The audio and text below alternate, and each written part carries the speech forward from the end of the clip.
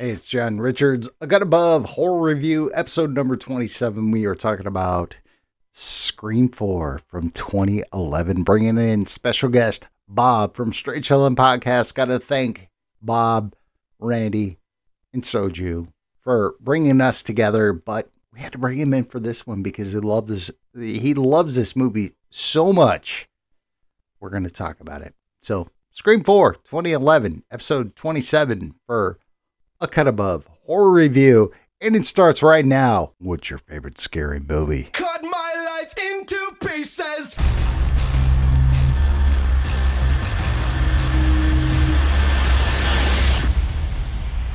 Good evening and welcome to A Cut Above Horror Review, a podcast where we review all things horror. I'm your host, Jacqueline, and tonight we will be discussing the film Scream 4 from 2011. But first, let's meet everyone else on the show. First, I'm very, very happy to introduce a very, very special guest, Bob from the Straight Chillin' Podcast, back for a glorious return. Hey guys, thanks so much for having me on again. I guess I didn't make a big enough fool of myself last time. I'll have to try harder. Welcome. No, we're really excited to have you. As you well know, we all look up to you and we all love Straight Chillin', and this podcast would not exist if Straight Chillin' didn't exist. So we're basically super fans of yours and just want an excuse to talk to you and have you on the show. So thank you so much for joining us today. Yeah, absolutely. The pleasure is all mine. But if you want to continue waxing my car, that's fine too. Thank you. We're like your children. My children. Mm-hmm. The next generation. And I in particular am very excited because the last time you were on the show, I had a family thing come up, and so I wasn't able to be there, and so I missed the whole conversation. I was really bummed out. So I'm extra excited to have you on today because now I get to review with you. The feeling's mutual. I'm happy to speak with the whole crew today, so I look forward to it. Thanks, Bob. All right, next up we've got Hydra Berg. What's going on, guys? Berg? How are you? How's everybody's weekend? Happy New Year, by the way.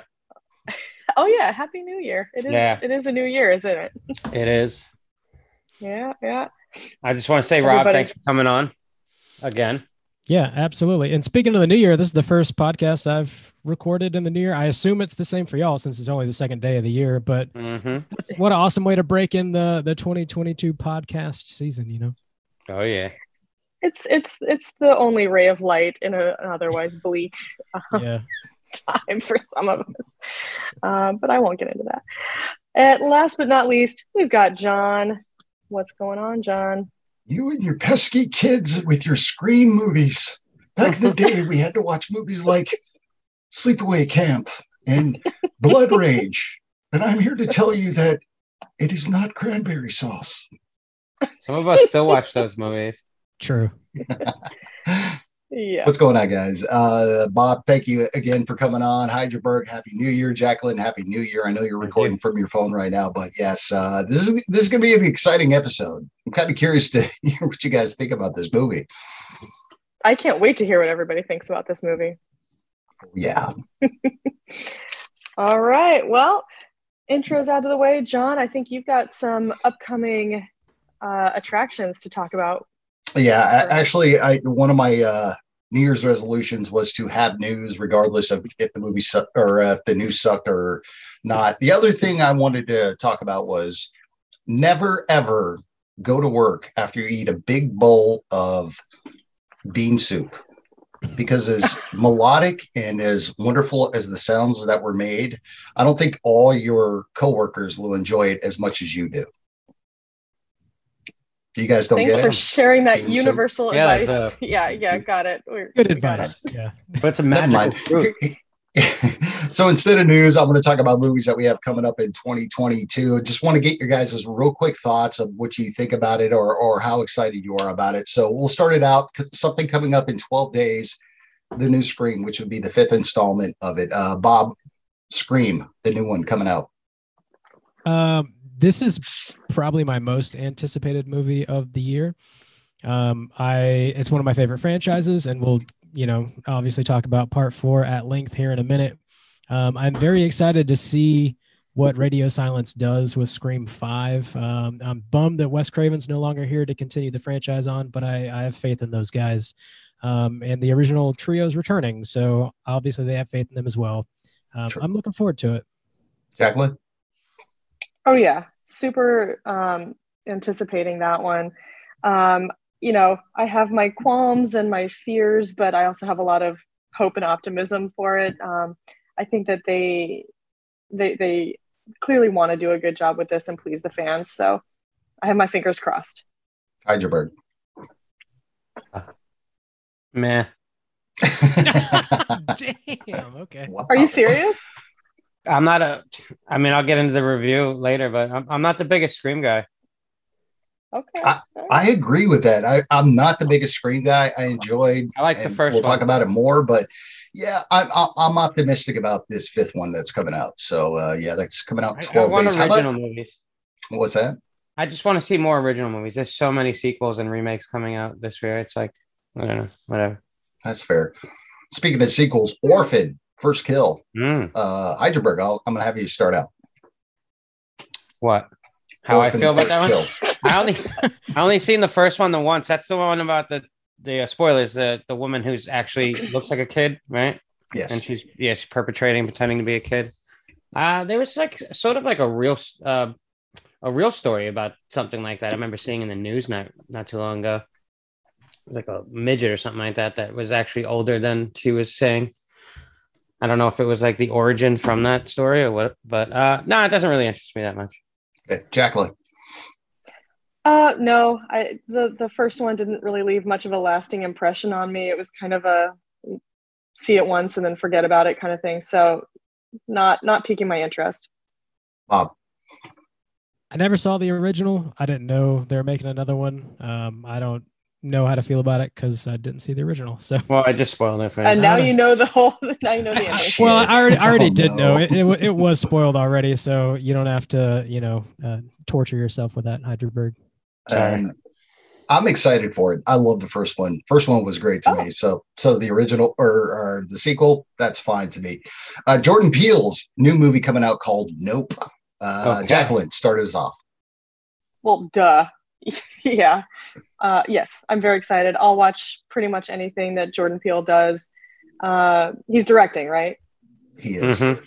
Okay, yeah. So if his name is as a producer, then I feel like that could go either way. But if he's directing, he hasn't let me down yet. So, fuck yeah. Okay, Bob. Nope is a big yep. I'm excited. Totally for it. stole what I was gonna say. Sorry, man. All right, Hydraberg. I'm exactly what Bob just said. Basically, a big yes to Nope. Yeah, same here. I'm really, really excited. And this is the last one. There are a couple more movies coming out, like Evil Dead Rise. But I think all of us saw Halloween Kills. Are we excited about Halloween Ends? Bob, kick us off. I feel like there's a 1% chance this movie is going to be good at all. Will I see it? Absolutely. I'm even looking forward to it, but I think it's going to be pretty rough, to be honest. Right. Hydraberg. It's a dumpster fire. I'm calling it now. Got it. Jacqueline. Well, Hydraberg, are you going to see it? If we cover it or Bob covers it on his podcast, I probably will. I don't know. Just so I could be in the conversation. Yeah, I might, but that franchise died off a long time to me. I'll go. It doesn't do it for me. Understood. Well, yeah. So like Bob, I will definitely see it. I mean, there's no question about that. I might be a little more optimistic than Bob just because, we've heard you guys talk a lot about how this was, what do you call it? Like a bridge film between the first entry in the trilogy and the last one. And so I'm hopeful that they'll do some cool stuff to tie up the trilogy with Halloween Ends. I think there's maybe greater than a 1%. Well, I mean, this trilogy will. That's not to say the franchise will, but I mean, maybe like I'm gonna predict an 8% chance that it's good. That's low. Yeah. How long does he stare out that window for in the beginning till it starts? Mm-hmm. Well, you guys know that my favorite horror movie of all time is Halloween. So Halloween was like the tip top for me.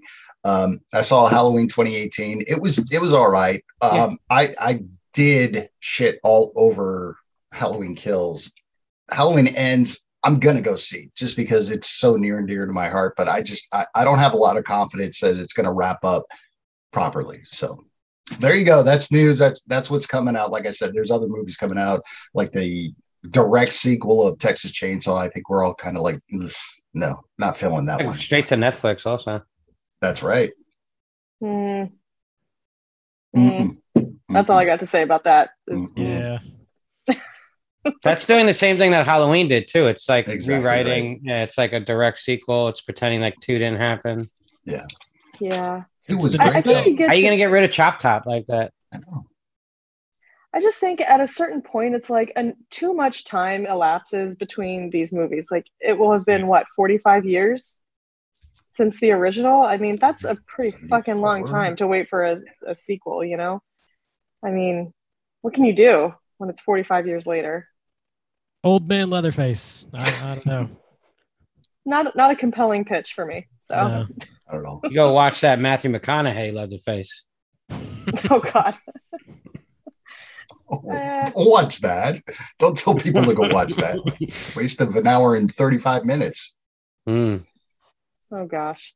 Well, I don't know. This might be a controversial opinion, but I like the 2003 remake. How do you guys feel about that? Not bad. I don't I hate like it. it. As far as the remakes go, I thought it's not bad. There was really one scene that I enjoyed about it, and it was the gunshot scene at the beginning of the movie. That's what I liked about that visceral one. kills in it. Like, I don't know, the violence was pretty good and the cinematography was well done. What was the guy that played the grandpa? Was it R. Lee Emery, the guy that passed away? R. Lee Ermey. Yeah, he was the sheriff. Yeah, he was the grandpa. He was the sheriff. Oh, okay. He was that mean bastard sheriff. I love him, whatever he does, though. I mean, so do I. He's like the same character no matter what movie he's in. He's Mhm. just screaming at everybody, but in a hilarious way. But he was actually a Marine drill sergeant. That's why he's typecast in that role. So, Betty White. We got to say that real quick. I'm sorry. I didn't mean to bring this down. Let's pour one out for Betty White because, damn, she's an icon. Always will be.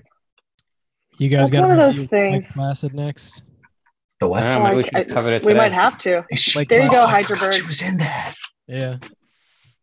Yes. There you go, Hydraberg. Your pick for next week is decided. Not pushing it down. But I mean, I think that really Placid. says, that really says something about you when you're like 99 and people are still shocked that you died. That's true. And upset too. Like they wanted you to live forever. Yeah. I really thought she was going to make it to 100. It was only a couple of weeks away. In my mind, she did.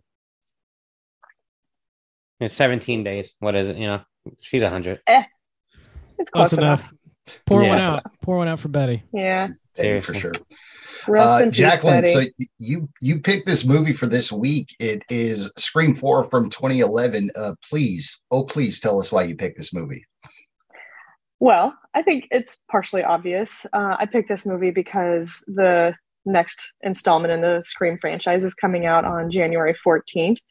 And I thought about it and I was like, well, do I want to pick the original Scream? But everybody's reviewed that and I love nothing more than Straight Chillin's coverage of the original Scream movie. I didn't feel we needed to do that. I thought about 2 or 3. Those are fun. But then I thought, well, why not just do 4 as kind of like the direct run-up to Scream 5? That one doesn't get covered as much, and I thought it would be really fun to talk about. Plus, never mind. I'm going to hold off on saying what I was going to say. I don't want to give away too much just yet. But I thought it would be fun to talk about just in the run-up to the next movie coming out, pure and simple. So, fair. Yep. Next segment. Well, fellas, you ready to decide whether this movie fucks or sucks? We are. Yeah. All right, Bob, you kick it off. as our esteemed guest, would you like to decide first? Sure. I think this movie certifiably fucks. It fucks so good they're making a 5th. So I mean, proof is in the pudding, so to speak. I don't know. I feel like we don't all agree with that, but I say it fucks. By that logic, does that mean that the third one fucks also? Sort of. Yeah, because they made a fourth one, so it must have. So you're saying right? it's a flaccid fuck for the Fucks third one. well enough, anyways. Yeah. It fucks well enough for a repeat fuck, I guess. Yeah, yeah. There you go. Jacqueline, you picked it. Go ahead. Yeah, I think this movie fucks. I think there's a lot of good stuff going on here. It's definitely not as good as the original, but I think if you're a fan of this franchise, it hits a lot of the reliable stuff that you want to see in it. And so I think if you're a Scream fan, if you enjoy this franchise, which some people around here do not, if you like the franchise, I think this is a must watch. If you haven't seen it yet, you got to watch it. I'm going to throw it to Hydraberg. What do you think, buddy? For me, I'm sorry, but this is a flaccid fuck. It just doesn't make me scream its name at all. Okay, all right. And Johnny, what about you? Yeah, I agree with Hydraberg. This is a flaccid fuck. It's enjoyable. It's entertaining, but it didn't hit my core, what I love about horror movies, but I'll leave it at that. So I'm gonna drop the spoiler alert. We're gonna talk about Scream 4 from 2011. If you have not seen this movie, pause the podcast, go watch it, check it out, and then come back to find out what we thought about it. And now the moment we've all been waiting for, Hydraberg's reach around plot summary. All right, guys. The movie is picked. Its intro is rolling, interrupted by a phone call. The killer is trolling. In a small town, the police are patrolling. With the slash of his knife, heads will be rolling. There's no way of knowing where the killer is going. To pop up next, it could be your ex. For all that you know, you could be next. Sydney's back in town. Her reputation has taken a hit. So study up on your horror. There's rules to this shit. A couple film-savvy teens are throwing a fit. They want to be Woodborough's next biggest hit. The killer will call with horror trivia. Answer incorrectly and end up gutted like Olivia. Your love of the genre could help you win. So make you choose wisely or lose all your skin. The killer might just be your next of kin. I may need to lie down after this rhyme because I'm feeling a little woozy. But first, could you tell me your favorite scary movie? Bravo. Very nice. Very nice. I think that was good. one of your better ones in a while. You had some very clever rhymes there, as well as a throwback to the OG. Mm-hmm. Hey, this is pretty John, awesome. I just want to touch.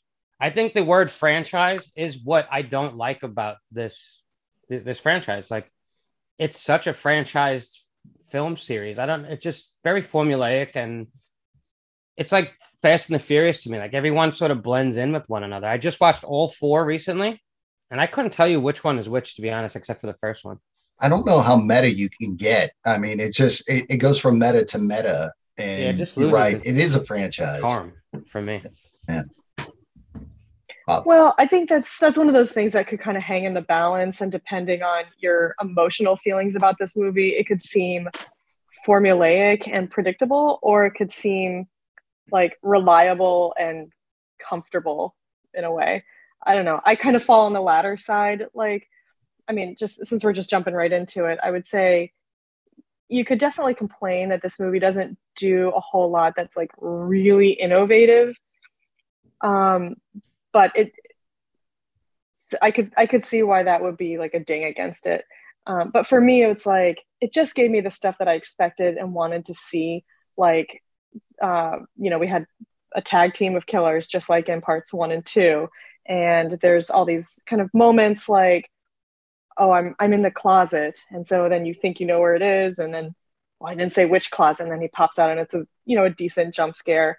And stuff like that. It's nothing new. We've seen it before in the franchise, but it just kind of gives me a little warm feeling. So I don't know. It works for me, I think, because I'm so emotionally attached to the franchise as a whole, in particular, the first one.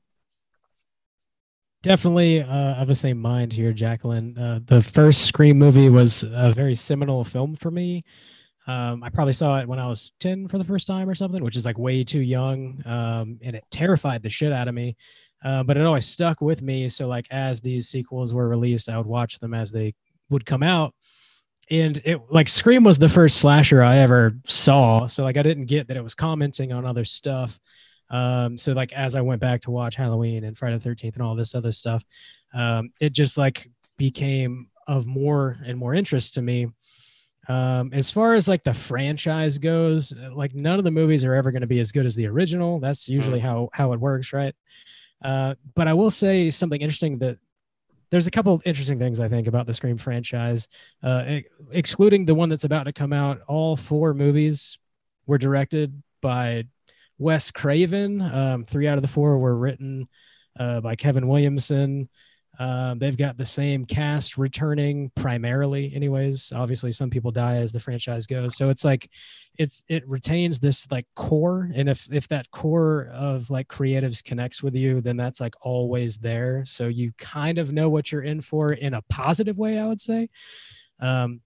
Another thing I can say about the Scream franchise that I feel like I can't say about really any other horror franchise is like the movies themselves. I feel like as time goes on, they become more relevant in a way. Because like they're obviously commenting on the slasher genre, but even above and beyond that, I feel like each movie is commenting.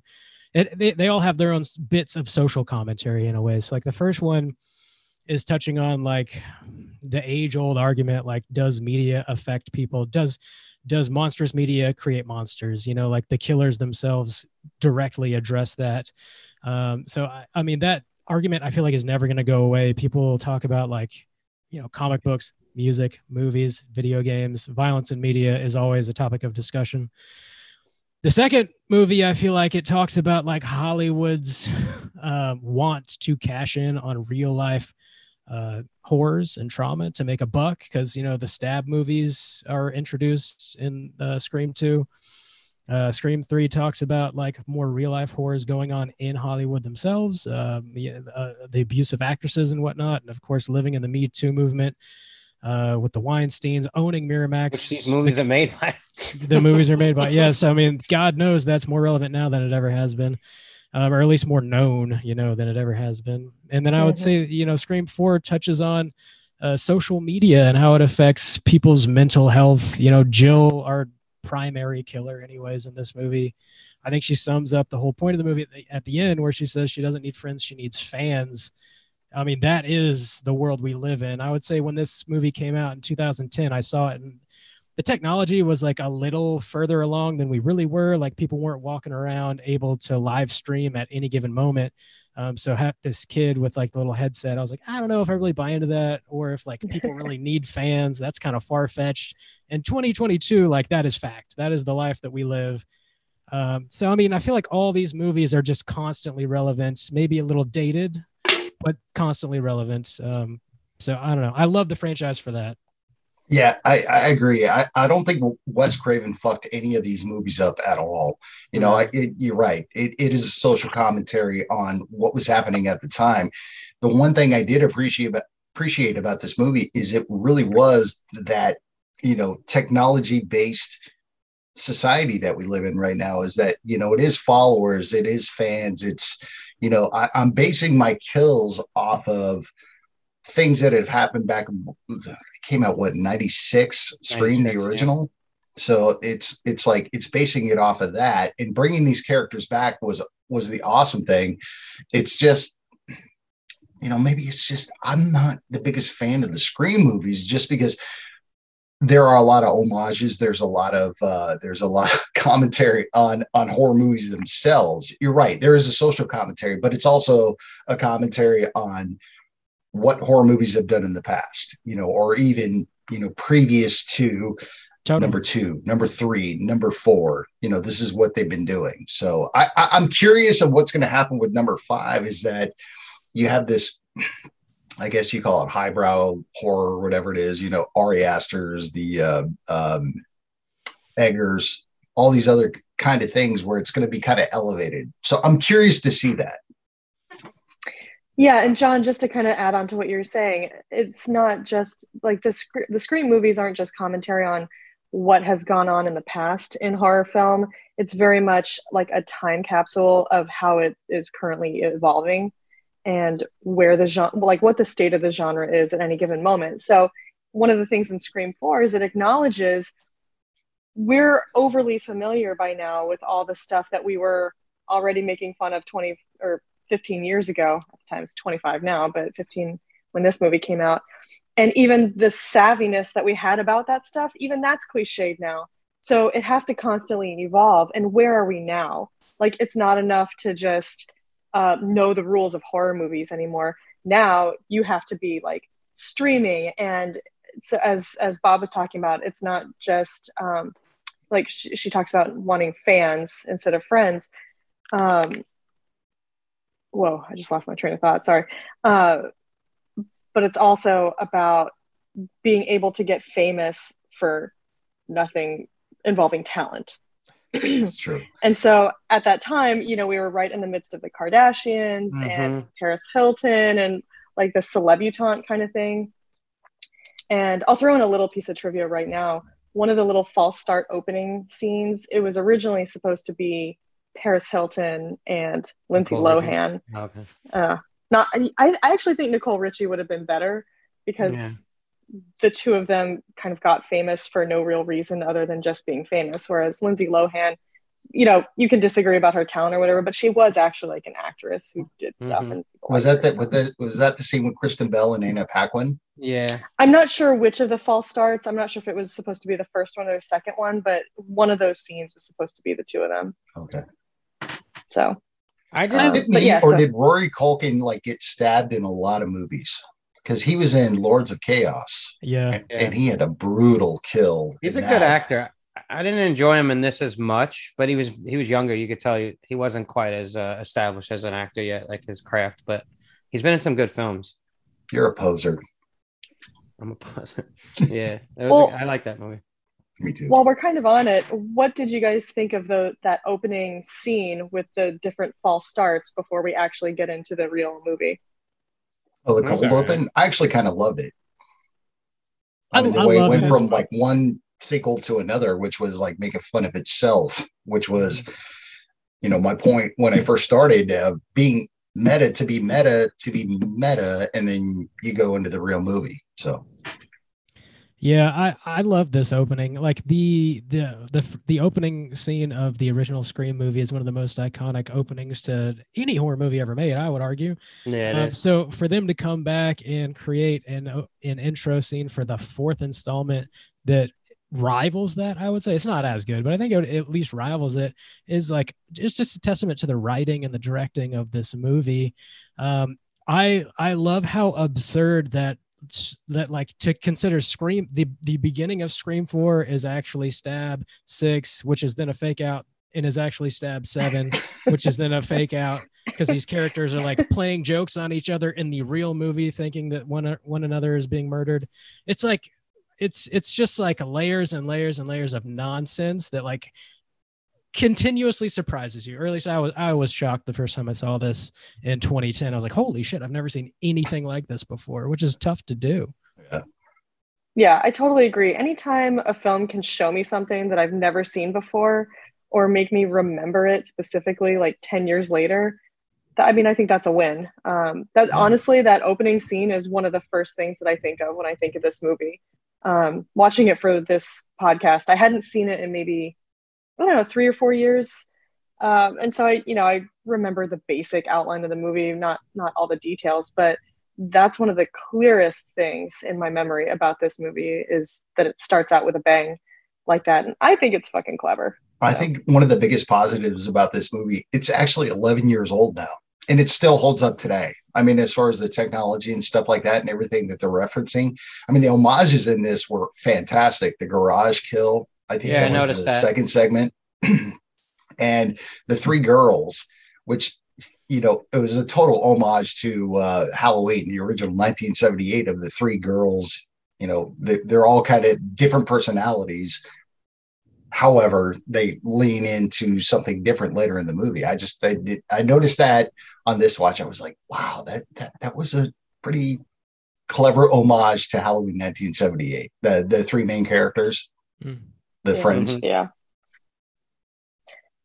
Well, so how do you guys feel about the story here with Sydney returning back to Woodsboro, and she's got this book that's come out and it's successful, and then it jumps off from there? I feel maybe I having just watched all four, like maybe I just noticed like this series is just so formulaic. It's like every movie is almost the same setup.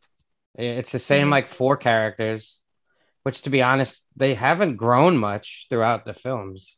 Like Dewey's still the same sweaty palmed fucking like bumbling idiot that he was in the first film. You know what I'm saying? You'd think he'd be a better police officer by now, but he's still sort of like, ooh, ooh.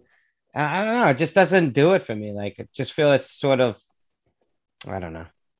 I don't know. I feel like Dewey is more adult in Scream 4 than he little is bit, in yeah. the original. Like, I would say by far. I mean, he's still not like he's not James fucking Bond running around here or anything, but like he's definitely No. grown up. And like his relationship with Gail Weathers has grown. It's like the same bumps every film though. Like him and her relationship has like almost the same story. Yeah. Like every film, they have a little rough patch and then they make up. It's just like, I don't know. It's the same thing. Well, that's marriage, dude. But yeah, I want to go back to that though, because David Arquette and Courtney Cox were actually married. Were they married at the time, or were they divorced at that time? They were divorced, or they were separated. They were not quite divorced. Because I felt that. I mean, that dynamic was wonderful. Like to me, that we have to work together. We have to put these characters together. And actually, that kind of dynamic between Courtney Cox and David Arquette, their two characters were like, I love that. I thought that was my favorite part of the movie. Just they were struggling, they were having problems or whatever because Gail wanted to do this. Dewey was the sheriff of this town, but the way they interacted, their dialogue was really good to me. I enjoyed that. Sydney's character has the most growth in all the films, if anything. I disagree. No, she's gone through a lot. You know, she moves away to the woods and writes this book. Like I felt like for her, I don't know, her character seemed to grow a little bit more than. I'm curious, Bob. Like with these movies, do you feel like you have to watch all four to kind of follow along? Because like to me, watching it again, like number 4, I could watch and not have to watch number 1. Yeah, I don't think you have to. I feel like if you're not gonna watch 1, you're doing yourself a disservice. Sure.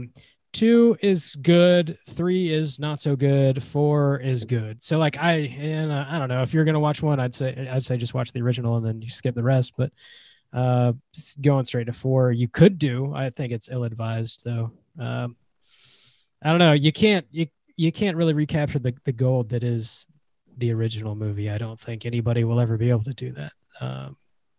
But I mean, could you just watch 4? Yeah, to answer your question, you could. I agree.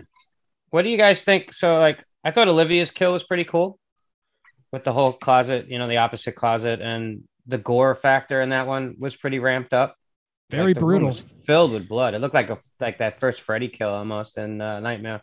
But that's one of my complaints. Like, I don't know. I feel like the kills are not that creative in this franchise. There are a couple, but most kills in this movie are just knife stabs. They're just stabbings. And after a while, they just all. I know. I get that's the guy's point. You know, he stabs people with that shiny knife, and it's iconic. But at the same time, it's like I want a little variety, and I want to see a little bit more gore, and you don't really get that in these. I think that's kind of like complaining that the Texas Chainsaw Massacre movies, it's only chainsaws. Like, yeah, but I think that's just kind of. I think that's just kind of in the fabric of what it is, and it's just I don't know. Like you don't have to like it, but I think that's just kind of what it is. You had the garage door kill, and there's some every once in a while you get a kill that's like varied, but just watching someone get stabbed with a shiny knife, I don't know. After a while, it just kind of washes over me. I don't really watch these movies for the kills, which is like a surprising thing to say about a slasher franchise.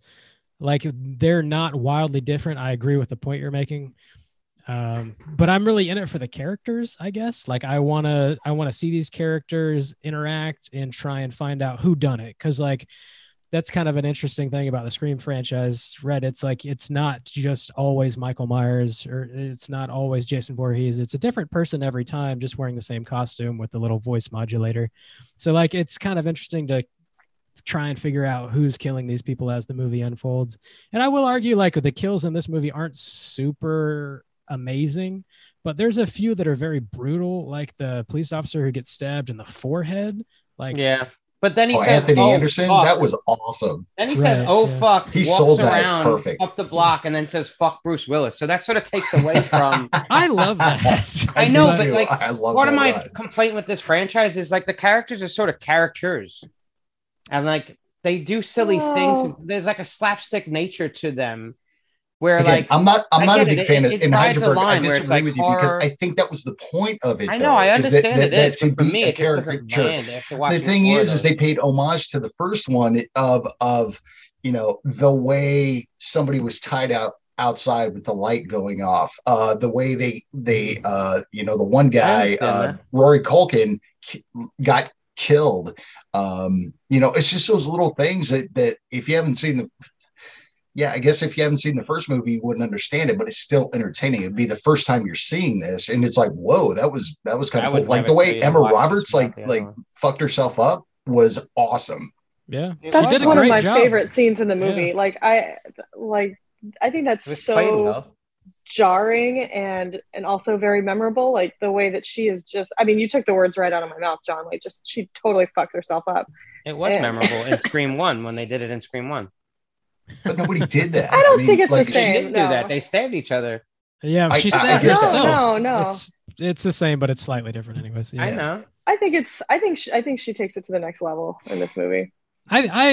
I wasn't totally on board with Emma Roberts as an actress until I saw this movie, and I was like, okay, she's definitely holding her own. Like I bought in fully after watching this.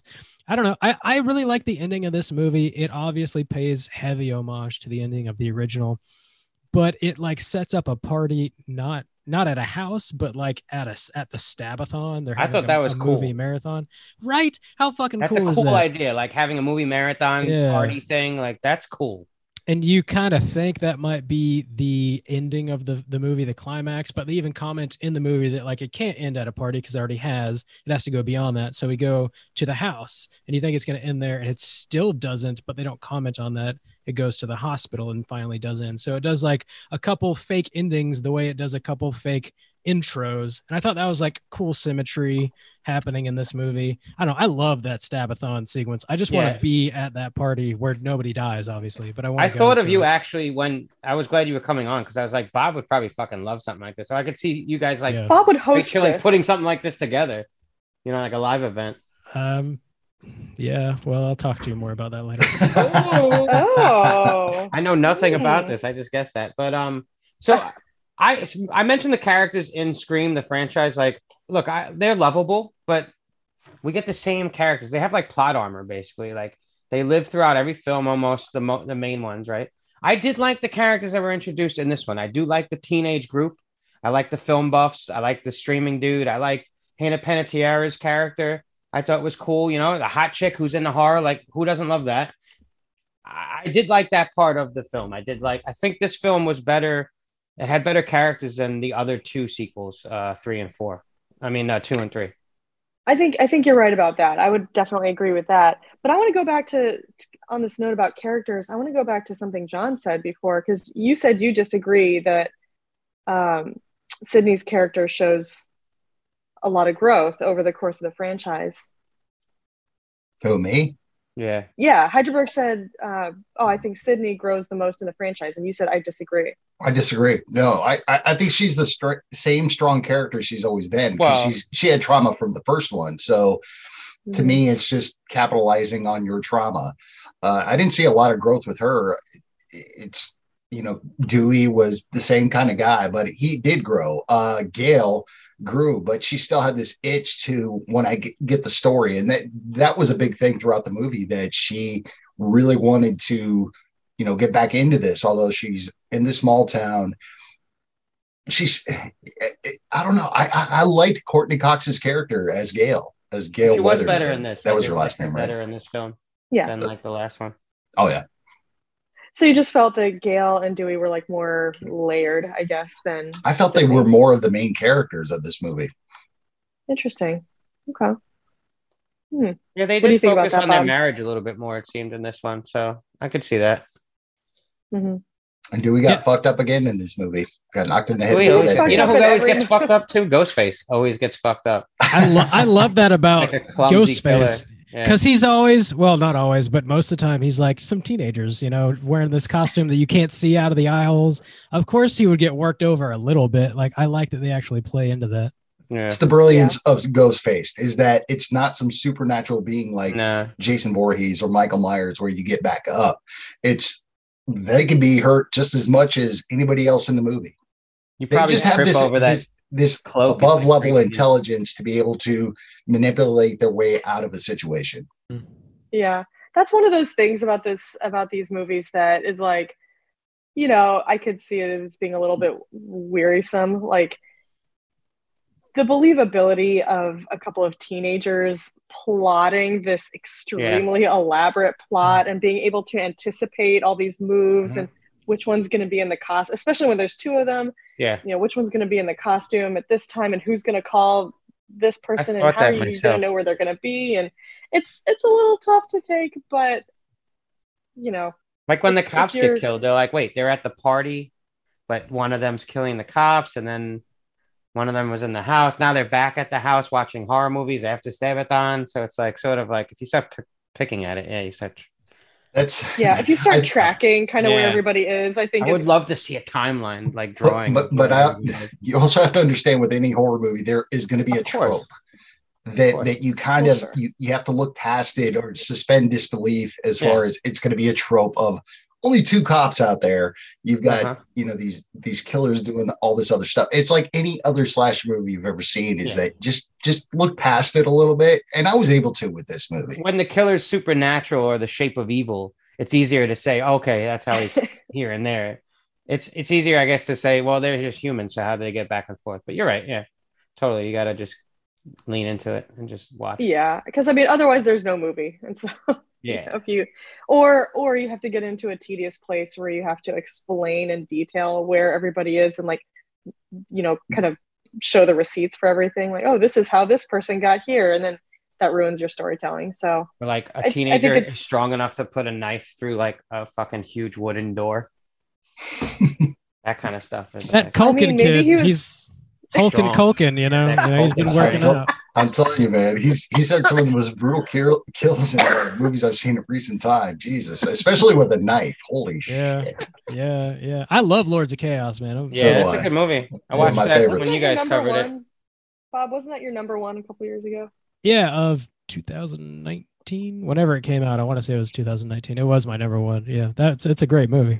So you're not a poser? For the rest of my life now, I'm gonna call him Hulk and Culkin. Hulk and Culkin, baby. There you go. Hulk and Culkin. Oh, that's hilarious. Oh Lord. If you guys stab one. Oh, sorry. No worries. I was just gonna say, if we're talking some negatives, I love this movie for sure, but it's not a flawless victory.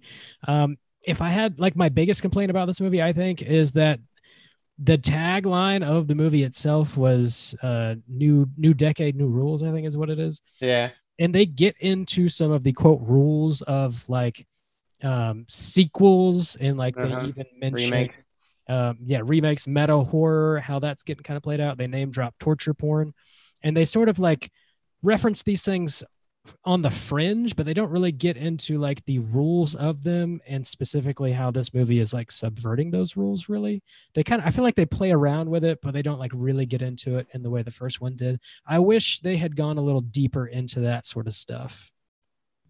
I agree with you, Bob, and I think that the film club kids were supposed to take the place of the Randy character from the first two films, who lay out the whole rules for you.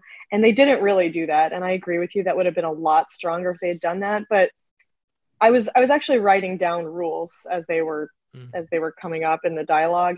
And to be honest, I don't know that they necessarily really reflect the evolution of the horror genre or the slasher subgenre as much as we might want to see that specified.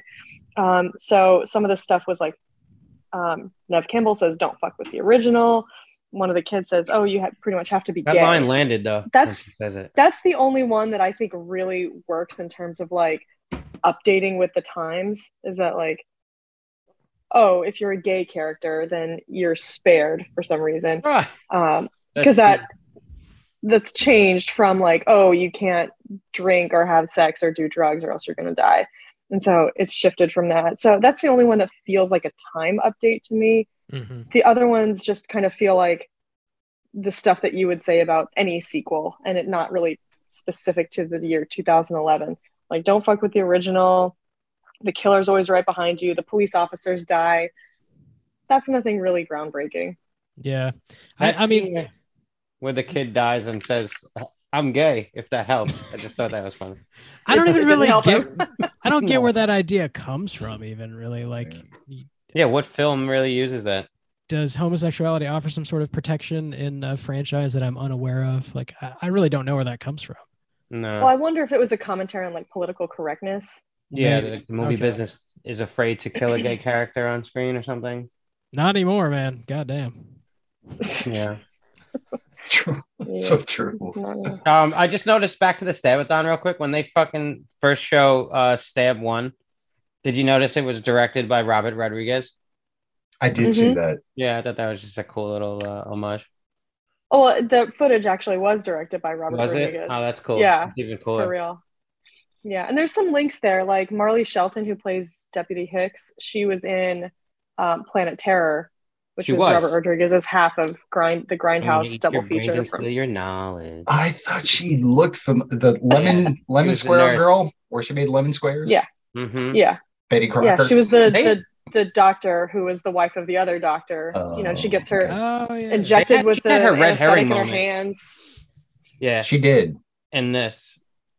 I Where think you she had think a she couple might be of red crazy herring enough moments. or like obsessed with Dewey enough that maybe she was involved somehow or Well, that when she was upstairs, like with the in the you know, dark. almost the homage to Black Christmas, where you just see the one eye where she's in the shadows, but that Yeah, one beam of light's coming on her eye. Yeah, I got the red herring from her.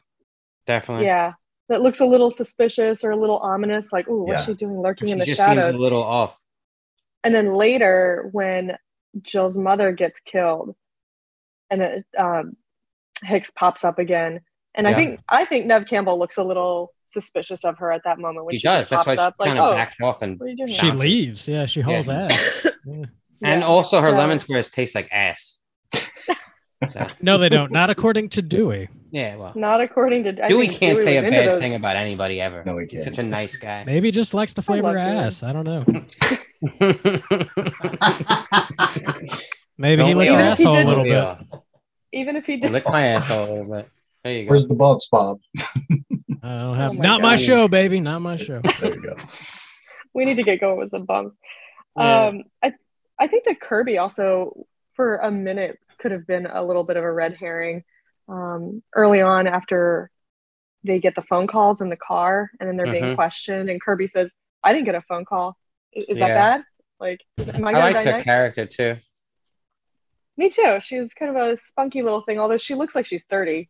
Yeah, It's- that was like the height of Panettiere or whatever her name was.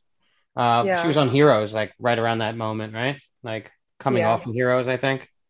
As I have a crush cheerleader. on Hayden Panettiere. Panettiere. Oh, she is. She's hot. Yeah, she is.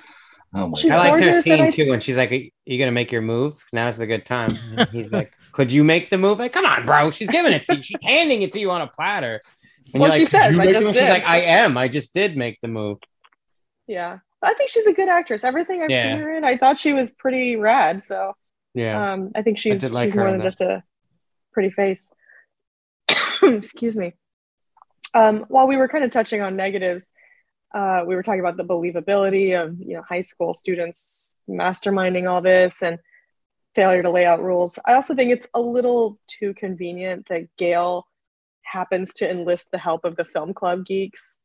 She's like, oh, who really knows film at this school? Is there a club? And she finds the film school geeks, and one of them just happens to be one of the killers. It's like, you're kind of like At the brought you time in. when she asked that, it made sense to me that like I thought she was looking to see if one of them could be the killer because she's like, well, who's obsessed with horror movies in this community? You know what I mean? Like, so that made sense. But yeah, I get what you're saying. Like the fact that she tried to like use them to aid her. Well, seemed a little- well, it's true, but that she never, even though it started out that way, it's just like, who might know a lot about film? We don't really see her like interrogating anybody or No. or kind of sniffing around to see, like, We just cut to the next scene with Sydney's there and the Yeah, I don't remember which scene came next, but she just doesn't really follow up on like, could this person be suspicious?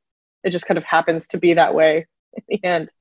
I also thought the kids going back to the house like after Stabathon and just starting to drink and watch more horror movies just seemed a little bit like unbelievable. Like I get they're dumb teenagers, but like people are dying around you at Stabathon, and like your idea is like, well, let's just go back to my mom's house and drink some more and watch some more horror movies. As cool as that sounds, there didn't seem to be much self-preservation on their behalf, you know? That's fair. I don't know. That's but they're teenagers, so I get it. I think there's a reason Courtney Cox like gets involved with the film club. It's so that she can essentially find out that like, oh, the killers are filming their kills. They're going to make a movie about this. Like she doesn't really like interrogate people. That's a fair for sure. As far as them like going back to the house, like that's not very believable. I totally agree. Hydraberg. It's one thing that's kind of interesting though is the Robbie character. He's like, nobody cancels my party or whatever, and he puts on Stab 7, and like you hear the dialogue in the background that is from the beginning of the movie that we are currently watching. I thought that was also kind of a neat tie into the beginning. And I like that the movie doesn't just end at the party. There's like some more stuff that happens. As unbelievable as, you know, these people just continuing to party is, I like that the movie goes there. Yeah, I do too. Excuse me. Sorry guys, I'm still sick. Still clearing out. No worries. I do one thing that I miss from the first movie that I wish we had some more of in this one is the sense of all the characters in the movie being really suspicious of each other. And you know, if you remember in the first one, there's that curfew and they're kind of like on lockdown and they're not supposed to leave the house. And even the closest friends, you know, our main friend group from in the first film, they're questioning each other. And there's a whole scene where they're like, well, it could be you because you blah, blah, blah. Or you have this weird obsession and it could be you. And I think, you know, they're just fucking with each other. And I don't think they really suspect each other at first. But as it gets on, I feel like they get a little more paranoid. And here there's not, you don't feel like they have a real sense of danger. Like you were talking about urgency and, you know, going home and self-preservation. Mm-hmm. They don't seem particularly scared and they don't seem particularly suspicious of each other. Well, I kind of like that because it seems like the way they're acting is like, oh, we're just in a movie right now, but we're really not. I mean, again, how meta can you get? And that's the way the characters reacted. You know, the boyfriend, again, a red herring, was really like I guess one of those images of what Skeet Ulrich was in the first one, that it's just like, you think he is, but maybe he's not, but maybe he is, you know, that kind of back and forth with him, because he just shows up and it's like, somebody texted me to come over and you're like, okay. I kind of like that. I kind of like that character of, you know, he was the dumb jock and whatever. See, I forgot to even bring him up as a red herring earlier because to me it was so obvious that he was such an obvious red herring that I counted him out immediately and thought, well, they've already done the boyfriend thing. So I just ignored it. And I was like, oh, he's not the killer. So I don't know. How did you guys think that too? Or no, like you said, I didn't think they were going to go that route again. They definitely lean into it though. I didn't really care for the character that much. I think Wes Craven would have done that. I mean, to be kind of different yet the same, but different. Let's do it in this movie again. I don't know. I like the dumb character of just, you know, him showing up and just sitting on the couch and, hey, everything's cool. Don't worry about it. And that's sort of what he does. He just pops up here and there throughout this exactly film. Right. Yeah. Like, I got a new phone.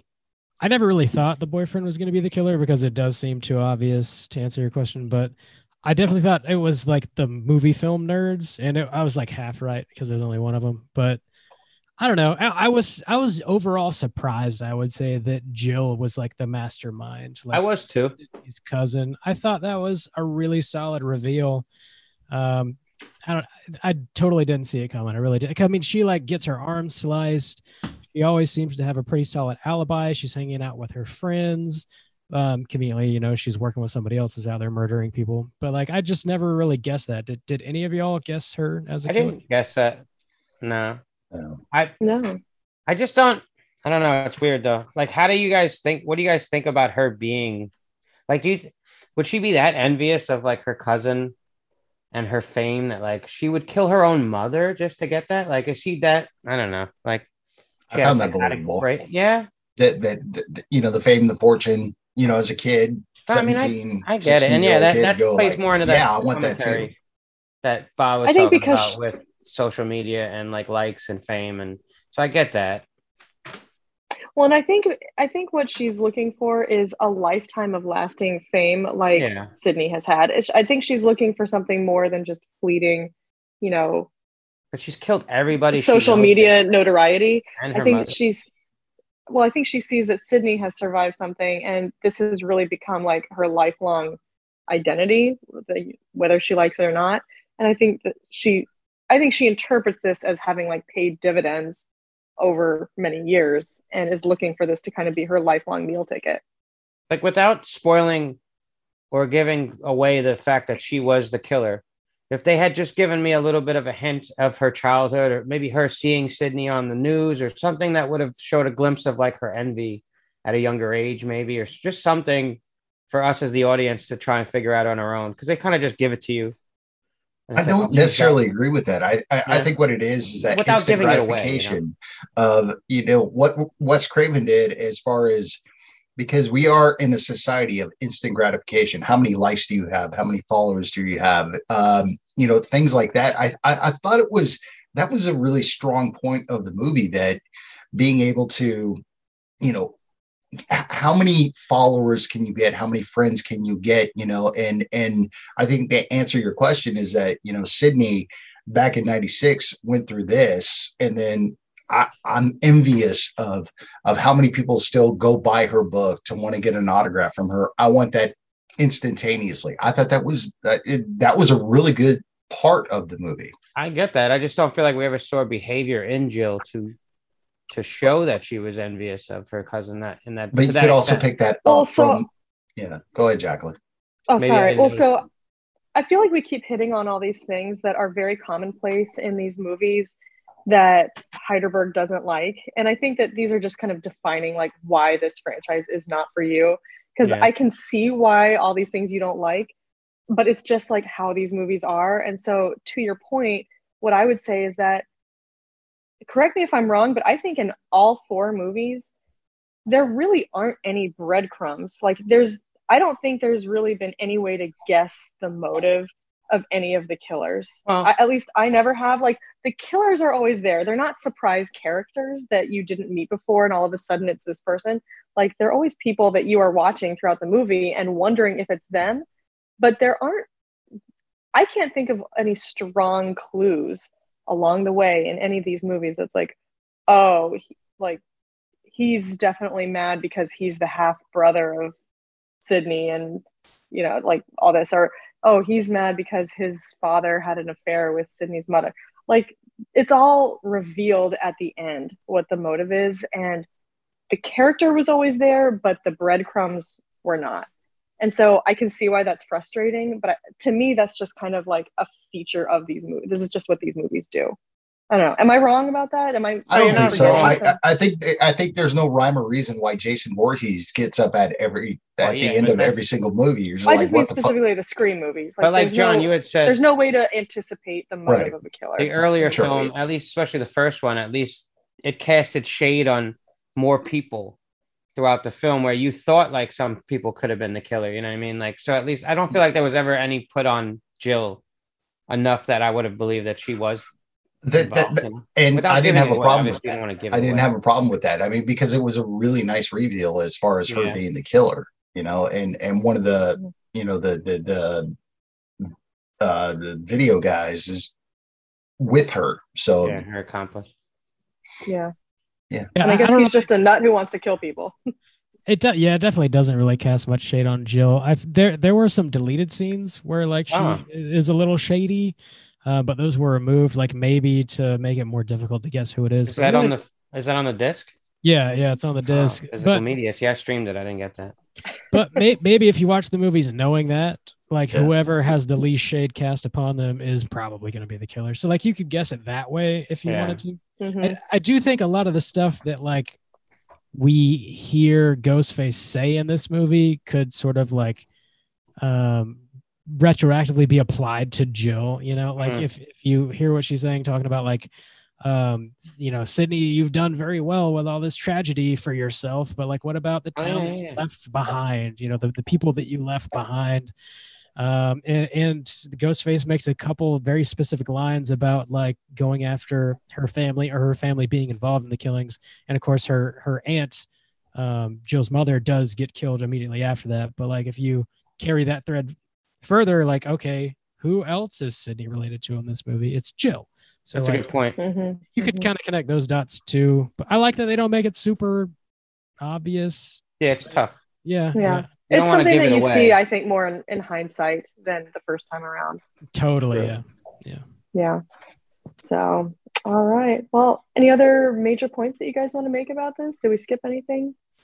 They left out Red Right Hand from Nick Cave. They did. That's a bummer. What a What? sin. The song Red Right Hand by Nick Cave. It's in That all the other song, ones. that's Nick Cage. Mhm. That's Yeah. from the Nick first Cave. one, right? Yeah. Nick Cave. Cave. Yeah. Oh, Cave.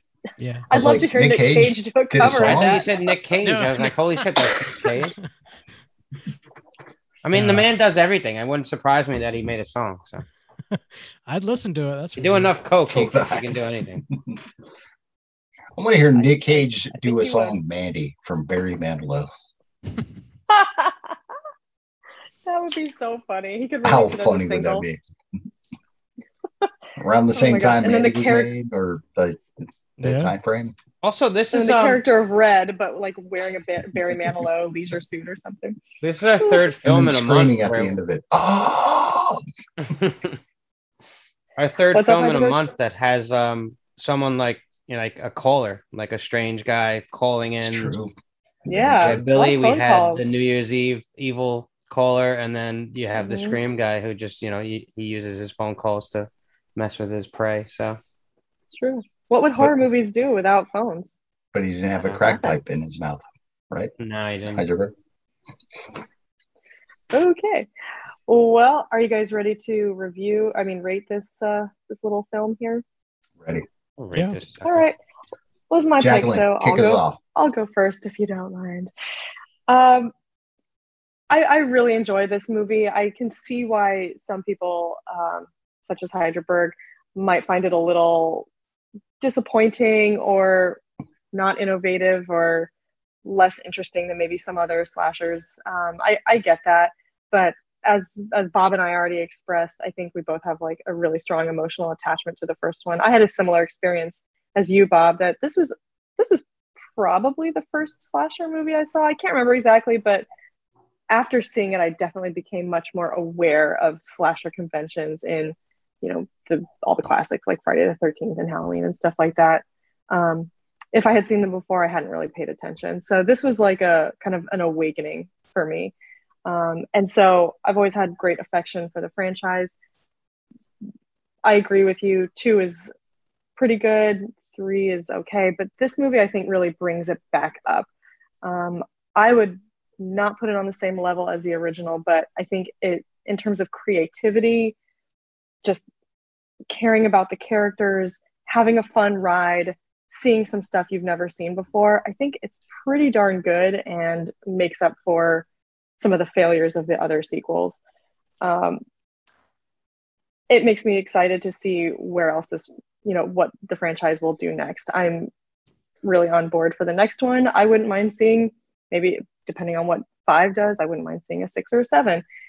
It proves to me that this series of films can have some new life breathed into it, but still hold down all the stuff that we love about the first one.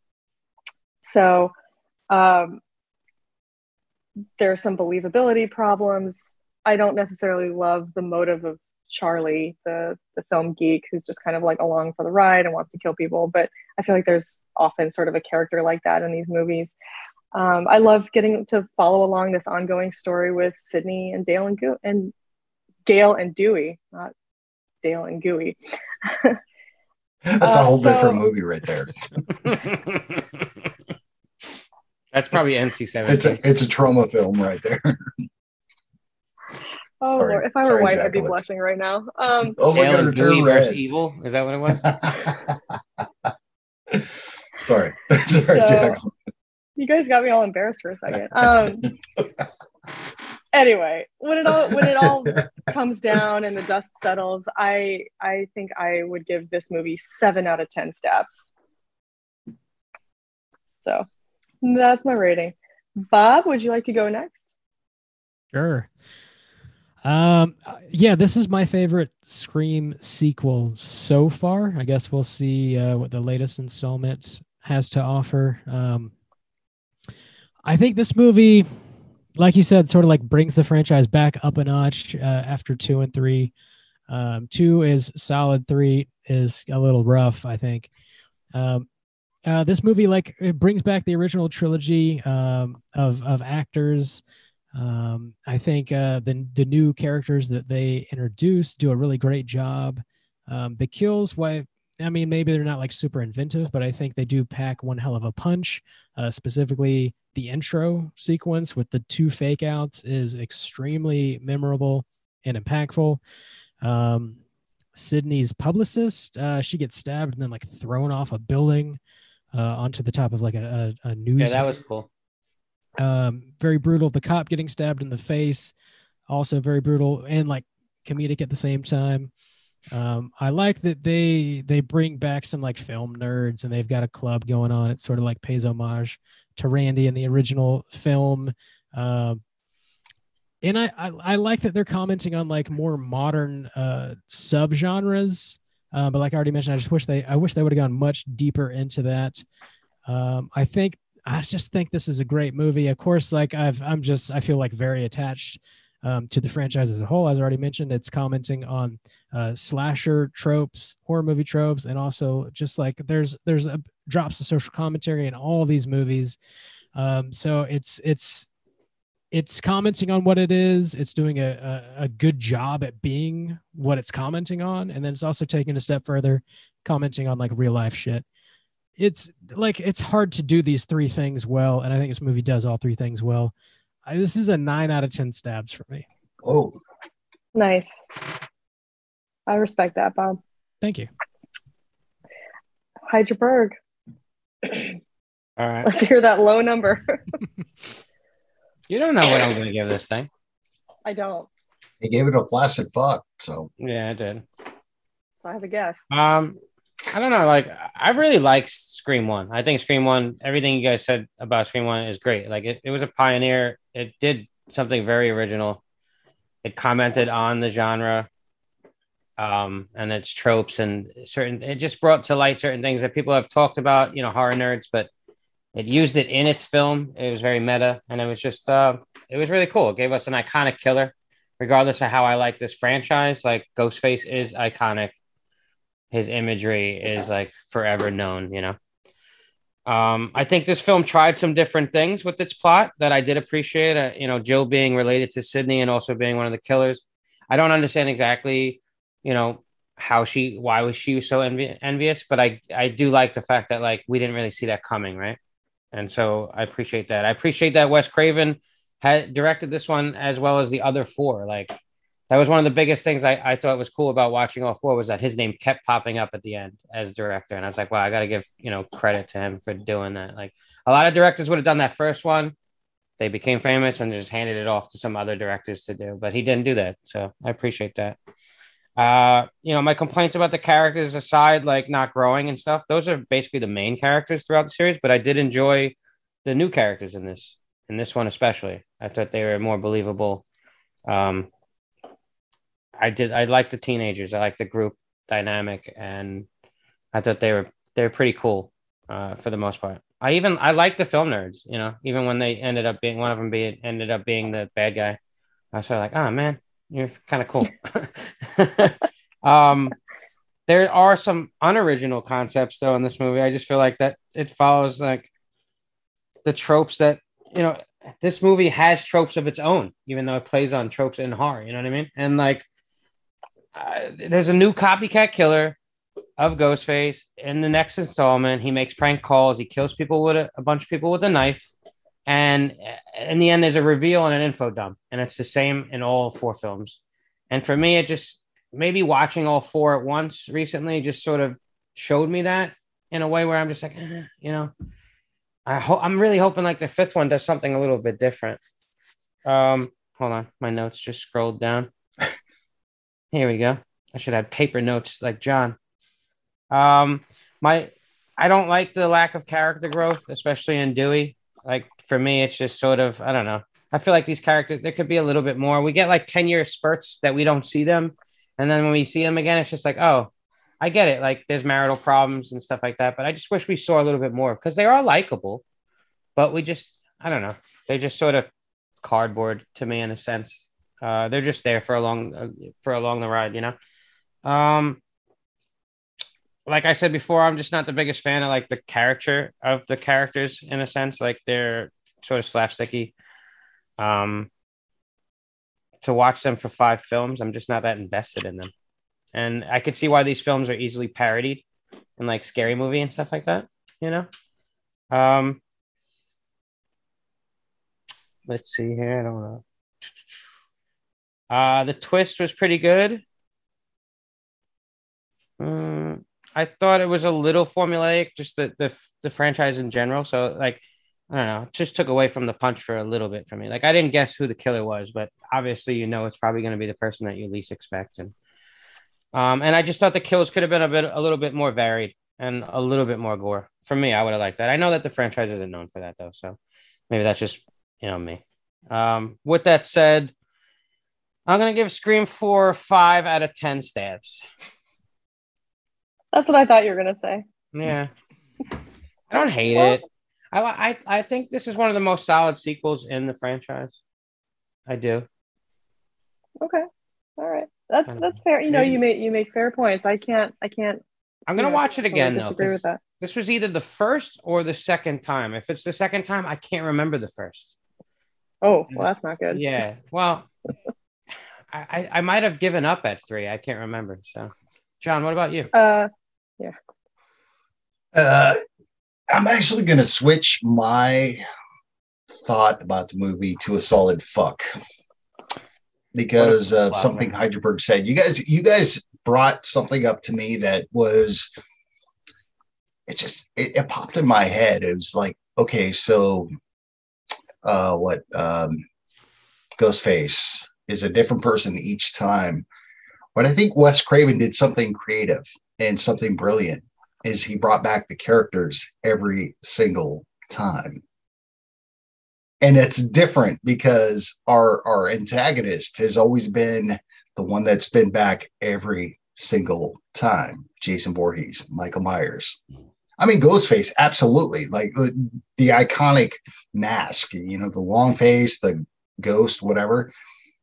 But he brought back our protagonist every single time. And in this 5th movie that is coming back is that's our main characters. I mean, again, the Scream is not based off of Ghostface because Ghostface is a different character every single time.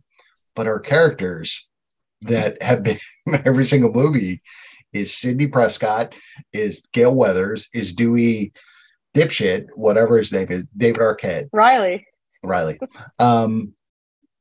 Holy shit. Yeah, this is a solid fuck. I'm gonna give this a 8.5 out of 10 stabs. Very nice. Solid for Very me. Nice. All right. Sorry. Sometimes I had to change Sometimes it via our conversation because I just thought about it.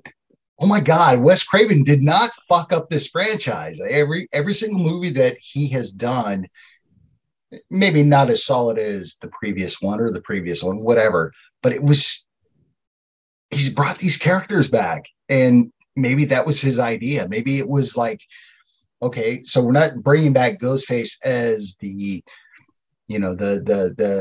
entity that cannot be killed, but people try to carry that on. But who carries it on is our protagonist, is Sidney, Dewey, and Gale, right? And Yeah. we got a 5th movie coming out, and we're all kind of excited to see it. So 8.5 out of 10 stabs. Very nice. Very Solid nice. fuck. I'd be curious to hear everybody's rankings of the 4 films. Bob, did you say that this film is your second favorite in the franchise, or am I making that up? No, I definitely did say that. It's I didn't feel that way when I first saw it in 2010, but like I said, this movie's unfortunately just become like more relevant as time has passed. So yeah, I would rank them 1, 4, 2, and then 3. Yeah, solid. John, how would you rank the 4 movies? 1 and 4. I haven't seen 2 and 3 in a long time. So You haven't seen 2 and 3? No, Oh. I've seen them. It's Oh. been a long time since I've seen them, but Okay. I know 1 is my favorite. Right. I'm not a big Scream franchise fan, but yeah, 1 and 4. So, Okay, all right. there you go. And Heidelberg, you just pounded them like back to back to back to back. So how would The you same rank as the Bob, 4 though. films? I think 1 and Okay. 4 are the 2 highlights for me. I also think Me John too. succumbs to peer pressure. Fuck no. I don't mean, I have just to. thought You go about it. from a It's flash just as like, fuck to an 8.5, bro. I did. But Without a second fuck. You didn't even get fucked twice. no, Wow. I mean, you think about it, is that you bring back these characters and they're I not get it. okay. Ghostface is your antagonist of this movie, No, but you're your right. protagonists have been in every single movie, like Michael Myers, like Jason Voorhees, like Freddy Krueger. They've been in every single movie of the franchise. Heidelberg, Yeah. we don't kink shame. We let John fuck whatever he wants. No, to you can fuck fuck, however okay? you want, John. Fuck away, Well- buddy. And John doesn't need another fuck. I think copycats, like constantly copycatting this one person and all those being based around Sidney Prescott's life is sort of like, come on, like there should be more to this fan. I feel I like understand. that's To- sort of one of my complaints. To Heidelberg's point, I do have a question for y'all, and this is something that I've been mulling over, contemplating, like, what are they going to do with Scream 5? The trailers are like, they don't really give away anything that we haven't already seen in all of these other movies. Like, the Right. plot is very hush-hush. Do you think they're going to kill off one of these They need original to. 3? Or all 3? They might They all 3 need to. die in the opening. Like, I don't know. What do you guys think? I thought the same thing, Yeah. Bob. There's none of the, there's plot armor on all 3 of these characters. Mhm. Realistically, I don't think they'll do it. I think Yeah. Sidney Because Prescott people either were needs asking to the same die thing or about- we find out that she's actually the killer in this one. No, Yeah, I no, mean, I think they're all 3 gonna die like within the first 30 minutes of the movie. I do. What if they died in like I the don't first know. 10 minutes, like, and really subverted you, like, I'd, and then they do a totally different take on it. The That rest, takes some like the next guts. hour and a half is totally I'd different. respect it. I'd respect I would too. I would too. I totally would. I guess so. I would say I would rather see them all get killed than to see one of them be the killer. I don't want to see any of these characters be Yeah, the that seems killer. a little. I agree. I've agree. been on this ride for too long with these characters, and I love them, and everybody else loves them, and I don't want to see that happen. So I guess I'll revise my earlier statement that I guess it's possible that one or all of them die, but I could see I Dewey. feel like the question has been raised that one of them might be the killer, and I just, as a fan, I don't want to see that. could I don't see think Dewey Wes getting away. Craven would want that. If he was No. still alive today, I don't think he would want that. I don't think he would want like, one of them to be the killer. And because it's the most obvious thing. And it's like, if they die within the first 10 minutes, you're like, oh shit, who is it? I could see Dewey being the killer though, because he's such a crazy bastard. So it's believable that he's Ghostface falling all over the place. He's the most believable, I no. think, but he's the one I would hate to see be the killer the But most. Me too. I Sidney love Me too. Dewey. Like I- Sydney Me snapping. too. I don't want to see it necessarily, but I Yeah. could believe it a little bit more because it's like over time she's become like PTSD is set in and she's just like snapped one day. But Yeah, but when you say that, I Me mean, I too. think Gail Yeah, is the most too. most likely to do that because like she's like, oh wait, hold on. I need to do this. Yeah, but having the final girl turn out to be the killer would be subversion of tropes too, Totally. and that's what Scream does. True. What if they went like super meta and like treated the first 4 movies as like a stab series in and of itself that our new characters have watched and are then inspired to go murder each other by or So something. Scream like that. itself never happened. It was always it was all fictional. Entertainment, yeah. Yeah. And the guy from Blood Rage was the guy that came out Bob. and says, "It's not cranberry sauce." Ooh, what about that? So Bob, are you saying, so I'm just trying to kind of like reason this out a little bit. So in that possible world, so because we already know that Nev Campbell and the other two actors are going to be in this film to some extent. So would they be playing themselves as actors in your mind? What I'm thinking of is like the movie would open up with our three main characters, and they would all get killed in some way or another, whether one of them's a killer or not, I don't know. And then it would be, you know, Scream title card, and then it would reveal that like these are movies that our actual characters have been watching. So like none of these movies have been real at all. And David Arquette, there's a new set of characters. Nev Campbell and Courtney Cox all get killed at the premiere of Scream 5. And then they roll into like, you know, that would be nuts. Yeah. That would be like, a whole. That's a cold open right there. That is a cold open, perfect right there.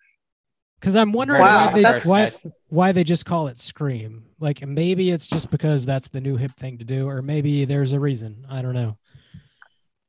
I find it a little confusing, but maybe there's an explanation. So yeah, you guys gonna be covering it? Yeah, we plan to talk about it on the show. Yeah. All right. Well, would you guys like to hear some trivia about Scream 4? All right.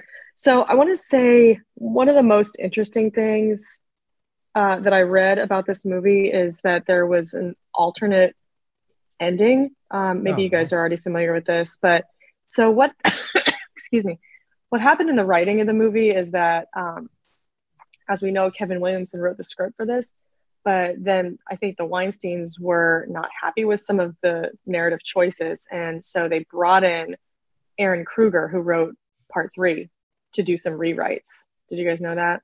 Mm-hmm.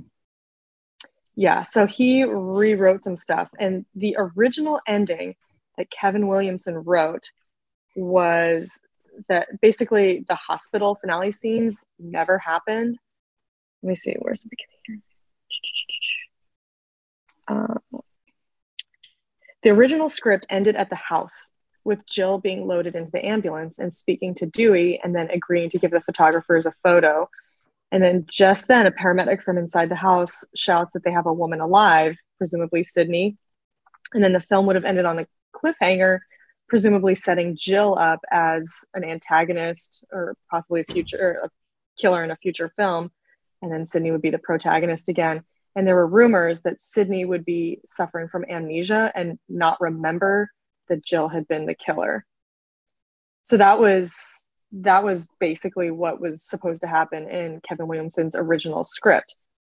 The hospital stuff was all written by Aaron Kruger and added on, and the fact that how it all ends up. So knowing that, what do you guys think about the success or non-success of the ending? Well, if they were going to do that, they would stab her in the head, so she forgot. In the stomach, you would remember that. So for me, no, that doesn't work. Yeah, fell down and bumped her head after getting stabbed in the stomach. Yeah, maybe.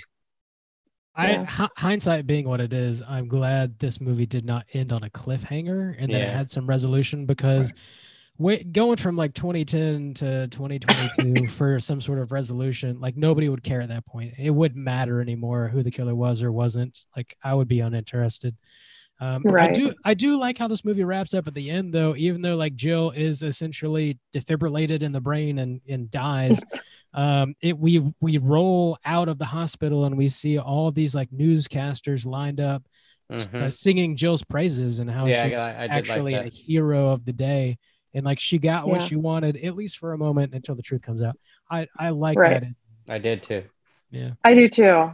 So I have to say, I've always kind of cursed Aaron Kruger's name for being the screenwriter for part 3, because I'm like, oh, it's he's no Kevin Williamson, and yay, we have Kevin Williamson back. But I have to say, I actually do like the ending as it stands, as opposed to this other possible alternate ending that Kevin Williamson wrote. I also like Apparently- Dewey getting knocked out with a bedpan, and we don't know about that. Yeah. What hit me? And Nev Campbell, Sydney goes, "You don't want to know." But apparently Kevin was like pissed at the It was shitty. rewrites. And there was some other Yeah, I get that. stuff too. Oh, haha, I see what you did there. There was some other stuff too, but I think that was the main difference between the two, between the original script and what got rewritten.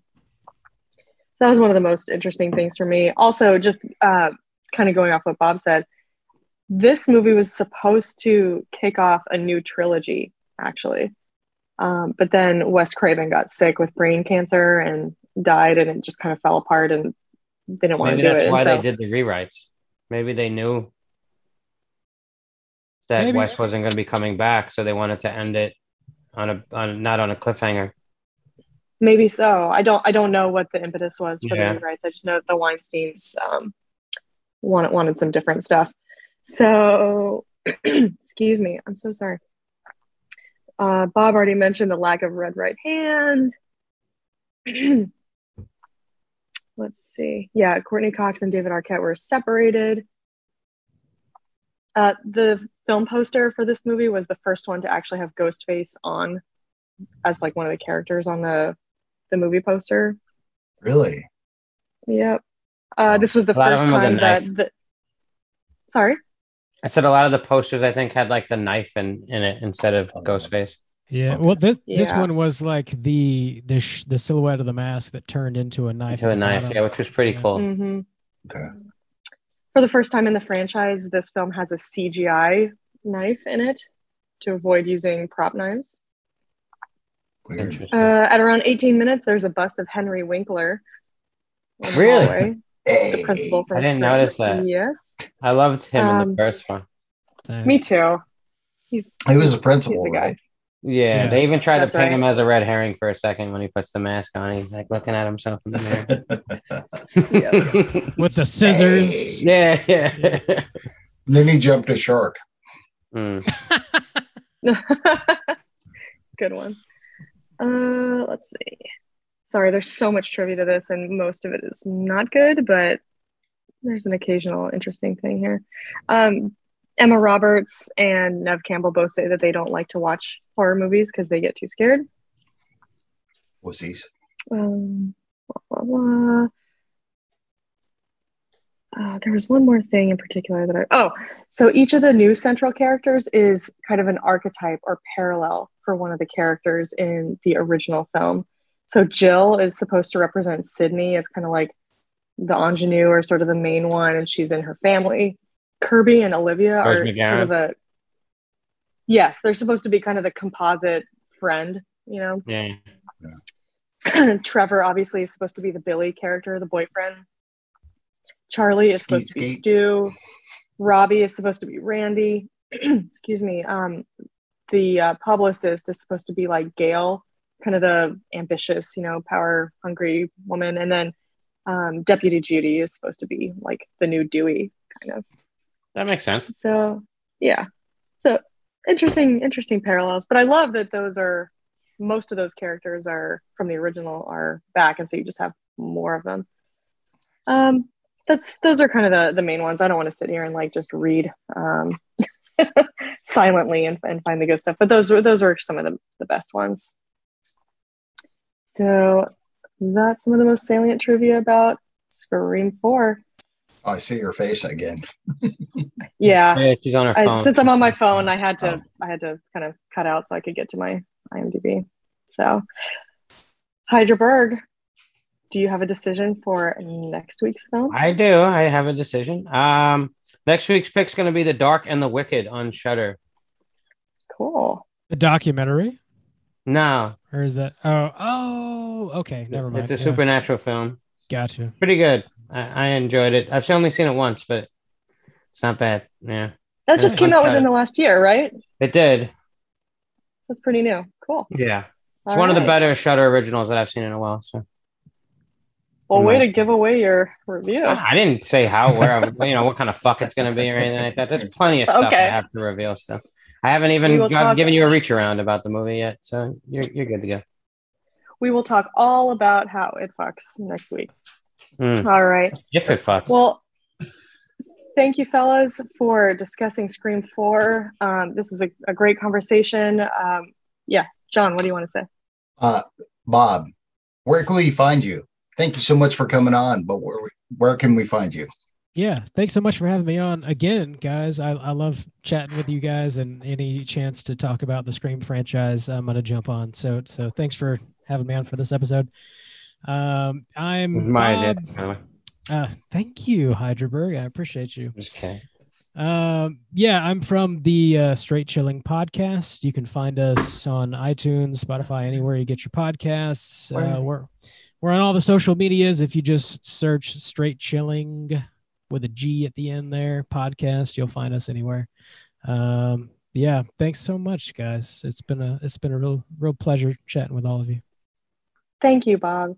Yeah, if anybody out there is listening to us and you're not listening to Straight Chillin', like, get on that. You need to be listening to Straight Chillin'. I guarantee you will love it. Like, Bob, I want to thank you for being a friend, traveling down the road and back again. Your heart is true. You're a pal and a confidant. I'm happy to be your Betty White. Anytime you need me. God. Too soon. Here's the thing. Should have had some cheesecake. Bob, Justin, and Randy Gandy Gianlandy brought us together as a podcast. So thank you guys so much. We do owe everything to Straight Chillin' Podcast for bringing A Cut Above. And if you do listen to them review, and you have not joined their Slack community, you should get on that, because you're missing out on a huge portion of that podcast if you're not in that Slack community. Yeah, we chat literally every day about all aspects of life. So many things. Oh yeah, obviously horror movies, of course, but like just what we made for dinner and like and the networking. By the way, yeah, Jacqueline, we have not mentioned that you had an article published recently. I didn't get to read it today, but I will tomorrow. And I am so proud of you. I forgive you. I know that you're a writer and everything on the side, but thumbs up. Yeah, so I just had a review of Possessor published on a brand new horror blog called Bizarro Magazine. So, and that's headed up by a friend of ours as well named Jackie Baker. Through the Slack, yep. And so this has been kind of a long work in progress for her. It's kind of her baby. She's been envisioning this blog for a long time, and it has finally been birthed out into the world. So it's at bizarromag.com. So there's a couple of good pieces up there. She wrote an editorial piece about her top 8 from last year, and my review of Possessor is up there as well. So if you're interested, go check it out. Awesome. That movie was dope, by the way. We covered that. That is a pre-recorded episode that one day will be released. I like how Jackie B did her like MySpace top 8 instead of the top 10 like everybody else does. Like, right. I'll do top 8. The blog looks pretty cool too. It's pretty slick looking. It looks good. I know she worked really hard on it and learned a lot about web design. I'm happy for her. Major props to her, and I have a feeling that's just gonna keep rolling and gain momentum as it goes. I feel like 2022 is going to be a great year for a lot of people. No doubt. We can only hope. Especially hope this guy right over here. Hope does not die tonight. So. Oh my God. All right, guys. Well, evil does, but not hope. So if you want to connect with us, A Cut Above, you can email us at acutaboveHorrorReview@gmail.com. You can also follow us on Twitter at Cut Above Horror. You can follow us on Instagram at A Cut Above, one word, .horror_review. Or you can follow us at Facebook, A Cut Above, horror review, or wherever you listen to us on your podcast. If you do listen to us on iTunes, give us the 5-star rating. And on Spotify now. And Spotify now. You can rate on Spotify also. Thank you so much. Yep. Well, everybody, thanks for listening. And for next week, make sure you go check out The Dark and the Wicked on Shudder, and then find us here in 7 days' time to hear our review. Keep it creepy. And until next time, don't forget to keep chilling.